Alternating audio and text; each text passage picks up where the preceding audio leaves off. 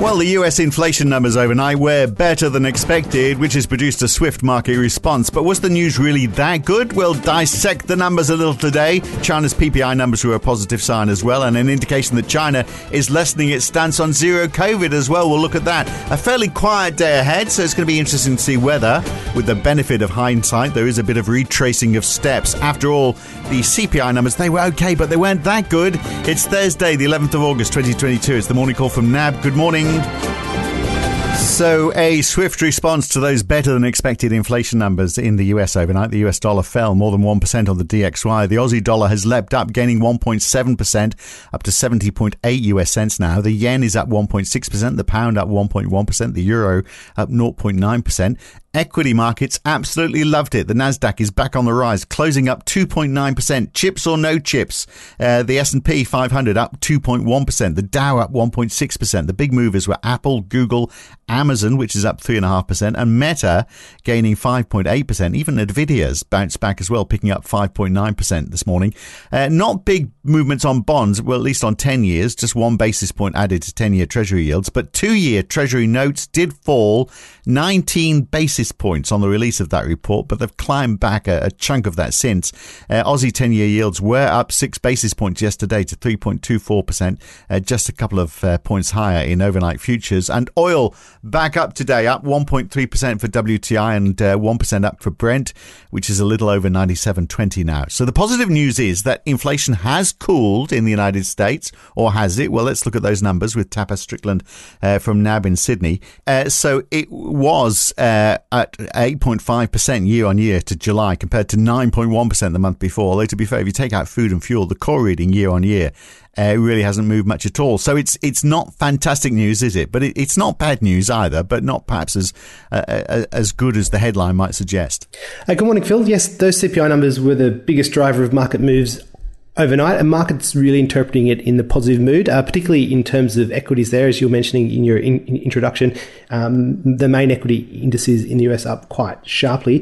The key takeaway here is it adds to the view that some in the market have that inflation may have peaked in the US, and what is really driving that is core inflation, which came out at 0.3% month on month against 0.5% expected.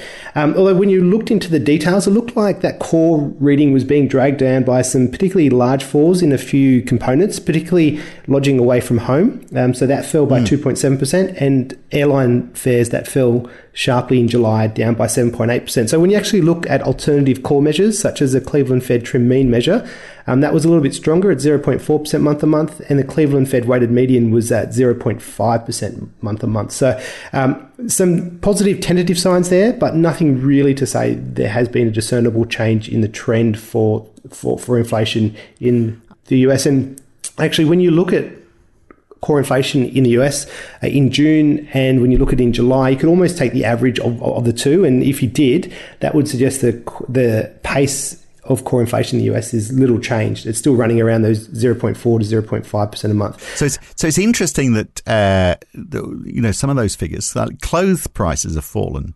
So that sort of points to what we've been hearing about surplus inventory, which is a positive sign, isn't it? That plus perhaps it means supply chain improvements are there as well. But I mean, you'd assume that's going to subdue prices for clothes, further because there's more of them in stock. Oh, yeah. So you definitely are seeing that tilt from goods, or the tilt away from goods. So you did see that decline in clothing, as you noted before, a decline in a few of the other kind of goods components as well. And hopefully, as the year continues, you'll see a little bit of unwind in terms of that, especially if the commodity prices and oil prices do continue to come off as well. The uncertainty, though, is still on the services side. So the services components of CPI are still relatively high. And so it's still unclear exactly to what extent any moderation in goods prices offsets that continued rise in services prices. So I think in terms of how markets reacted to it, I think they see it as an encouraging print, but it's still too early to call the peak in inflation or to declare victory over inflation. And quite a reaction, isn't it? So maybe there'll be a bit of a pullback. The other interesting thing, I mean, obviously wage growth is still a big concern, isn't it? So the Fed is still going to be keeping an eye on that. What I always find interesting is housing costs. because there's a bit of a feedback loop here, isn't there? I mean, the Fed puts rates up, mortgage costs rise, rents rise, housing costs go up. Those housing cost numbers go into the inflation figure, so it pushes inflation up. Because rent of primary residence was up 0.7% in July, and that's clearly because interest rates have risen so much. Definitely. So there has been a lot more household formation happening, and so one way that monetary policy can work is through slowing that rate of household formation. So in other words, you drive the unemployment rate up, less people are going to be wanting to create new households, move out of home, those kind of things. And so that can put a bit of downward pressure on rent. So that's the primary mechanism in terms of putting a bit more subdued pressure in terms of rent. Right. Now, we've had since then, the Fed's Evans and Kashkari have both spoken out.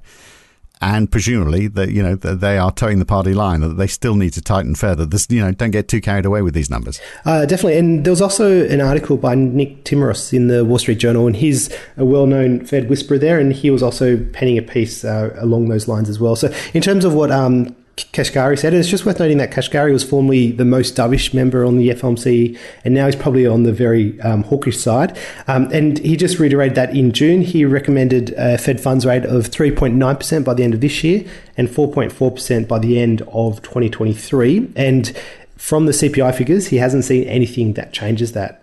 So he does certainly hope that inflation does continue to surprise to the downside, but I think the Fed is very wary about calling a turning point in inflation. And if you recall what Chair Powell said back in June about how the Fed was head faked by that slowdown in inflation that you saw towards the end of last year, but then they saw inflation turned around and went back up again. So they're going to be very careful about declaring any victory against inflation here.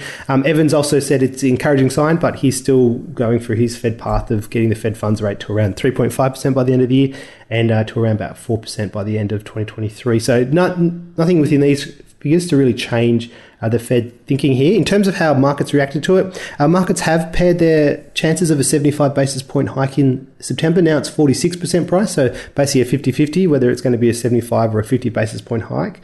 And that's down from 73% yesterday. What I found was interesting that even with those CPI figures, there hasn't been a big change in terms of where markets assess the peak in the Fed funds rate is. So markets are currently pricing a peak of around 3.6% in March 2023, and that's only down marginally from 3.67% yesterday. So only a small change in terms of where the peak in the Fed funds pricing is. And also markets are still pricing in around a 50 basis point worth of cuts in 2023. So the other interesting market reaction I just want to highlight is in terms of bonds and just how those falls in yields were quickly paired after the release. So as you noted in your intro, 2-year yields initially fell some 19 basis points, but now they've paired to around a 6 basis point move. 10-year yields similarly fell by around 15 basis points. They've been paired to about a 2 basis point move. So a lot of the initial market reaction in terms of bonds and in terms of rates has been paired. Where the market reaction has been sustained is in terms of equities. So equities are still so here's the interesting thing, because the VIX index now is below 20. This is the first time it's been there for 4 months, as though, this is all signed, sealed and delivered almost. And yet, if inflation is easing because demand is falling, if that's what's happening here, why would equity investors be excited about that? If that is the cause for it, and obviously that's part of it, isn't it? Yeah, definitely. And I think it's two factors here. So equity markets are trying to see the other side and probably gaining a little bit more confidence that perhaps the Fed will be cutting rates in 23. And if they're doing that, then they're seeking longer duration equities such as tech stocks. And indeed, when you look at the NASDAQ, it's risen by 2.6% today. And actually, when you look at the NASDAQ, it's actually up 20.3% from its June trough. So in some circles, they would call that being a bull market in terms of a 20% gain off a low, but we're definitely still in the bear market. And the NASDAQ is still 20% away from their November 2021 peak. The other factor in terms of why equities are getting a little bit of bid here is also the positioning. So a lot of people were very, very bearish, and a lot of that positioning still hasn't necessarily reversed out. A lot of people are still underweight equities, or at least underweight some of the longer duration equities. So it's also probably symptomatic of positioning as well. Right. And it's curious that oil is rising today. You could say, well, okay, people level, expected demand is going to kick back in. Therefore, oil is rising in price. But we saw oil inventories rise in the United States overnight. So there's more of the stuff not being used. The numbers for last week, up to 5.5 million barrels is in reserve, up from 4.5 million the week before. Those stocks were expected to be used up, but no, inventories have risen. So that's curious. At the same time, we are actually seeing more being produced. So Petrologistics reported, they track this sort of thing, that OPEC producers exported 21.3 million barrels per day.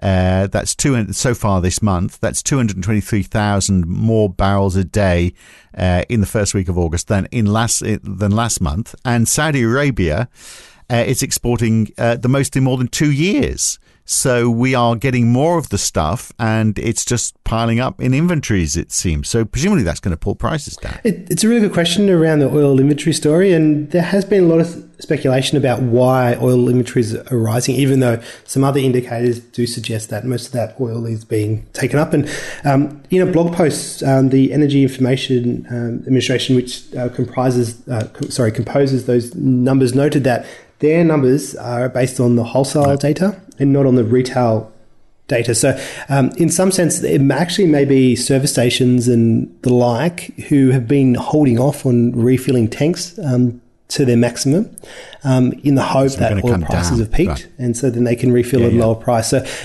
when you think of a petrol station, they do have actually implied a high degree of storage, but obviously that has to be refilled on a consistent basis. But a petrol station can, at the margin, kind of tilt their purchases if they think oil prices decline. So that makes perfect sense, doesn't it? But it also sort of like seems to indicate, whichever way you look at it, probably oil prices are not. We shouldn't be expecting oil prices to rise anymore. It looks like the direction is down, doesn't it? It's very unclear with oil. So the market, the physical market itself remains very tight, and probably will tighten further if more European power companies tilt towards oil generation and away from gas, as the gas supplies become more uncertain and diminish. So the demand for oil is still going to be very, very, very, very, very strong. But then that's got to be confronted with the worsening demand situation, and so how that plays out is very unclear, but our commodity strategists still remain very constructive on oil, and they reiterate just how tight the physical oil market is. Well, I guess it also depends on how much China picks up, doesn't it? We've got some news on that, which we'll look at in a second, but also the PPIs, the Producer Price Index for China as well, that's come down as well from 6.1% year on year in June down to 4.2% in July. That is quite a drop. Well below expectations. Japan's PPIs are also well down. So that's got to be a sign that, future inflation hopefully is coming down as well.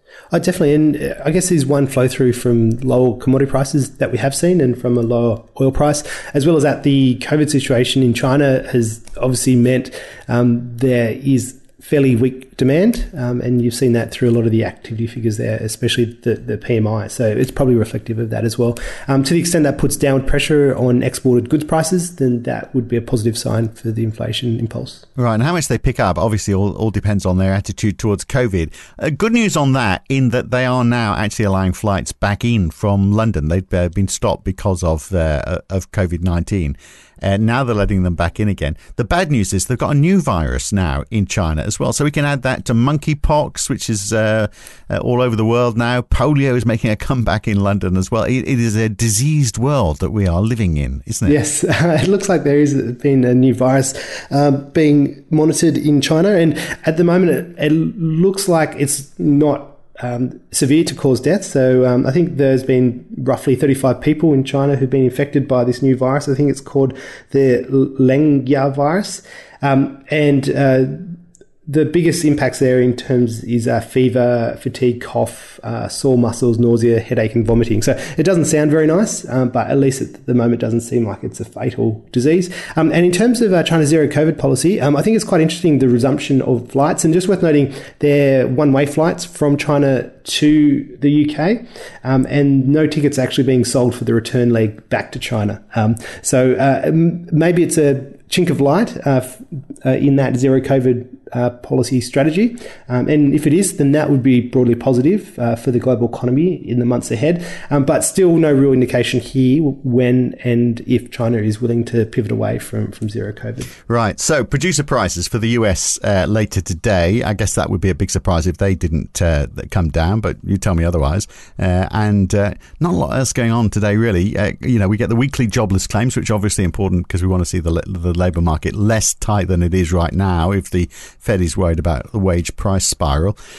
We get German trade numbers as well, and the consumer inflation expectations, the 1-year inflation expectations for Australia. That's all coming up today. Yeah, so it's mainly all second tier data. I think the PPI and jobless claims will be worth looking at in the US. So jobless claims have been trending up, and a lot of people are saying whether that is symptomatic of weakening in the labour market, and you may actually see a bit of weakening in the official payrolls figures in the months ahead. So that's definitely worth watching. We get the Fed's daily, who's also speaking, but also I think it'll be just worth watching market moves and just exactly how markets are digesting that lower than expected US CPI figure. Now they've listened to you, Tapas, and had a chance to think about it. Absolutely. Are they going to change their tune? Good to talk. We'll catch you again very soon. Thanks. Cheers.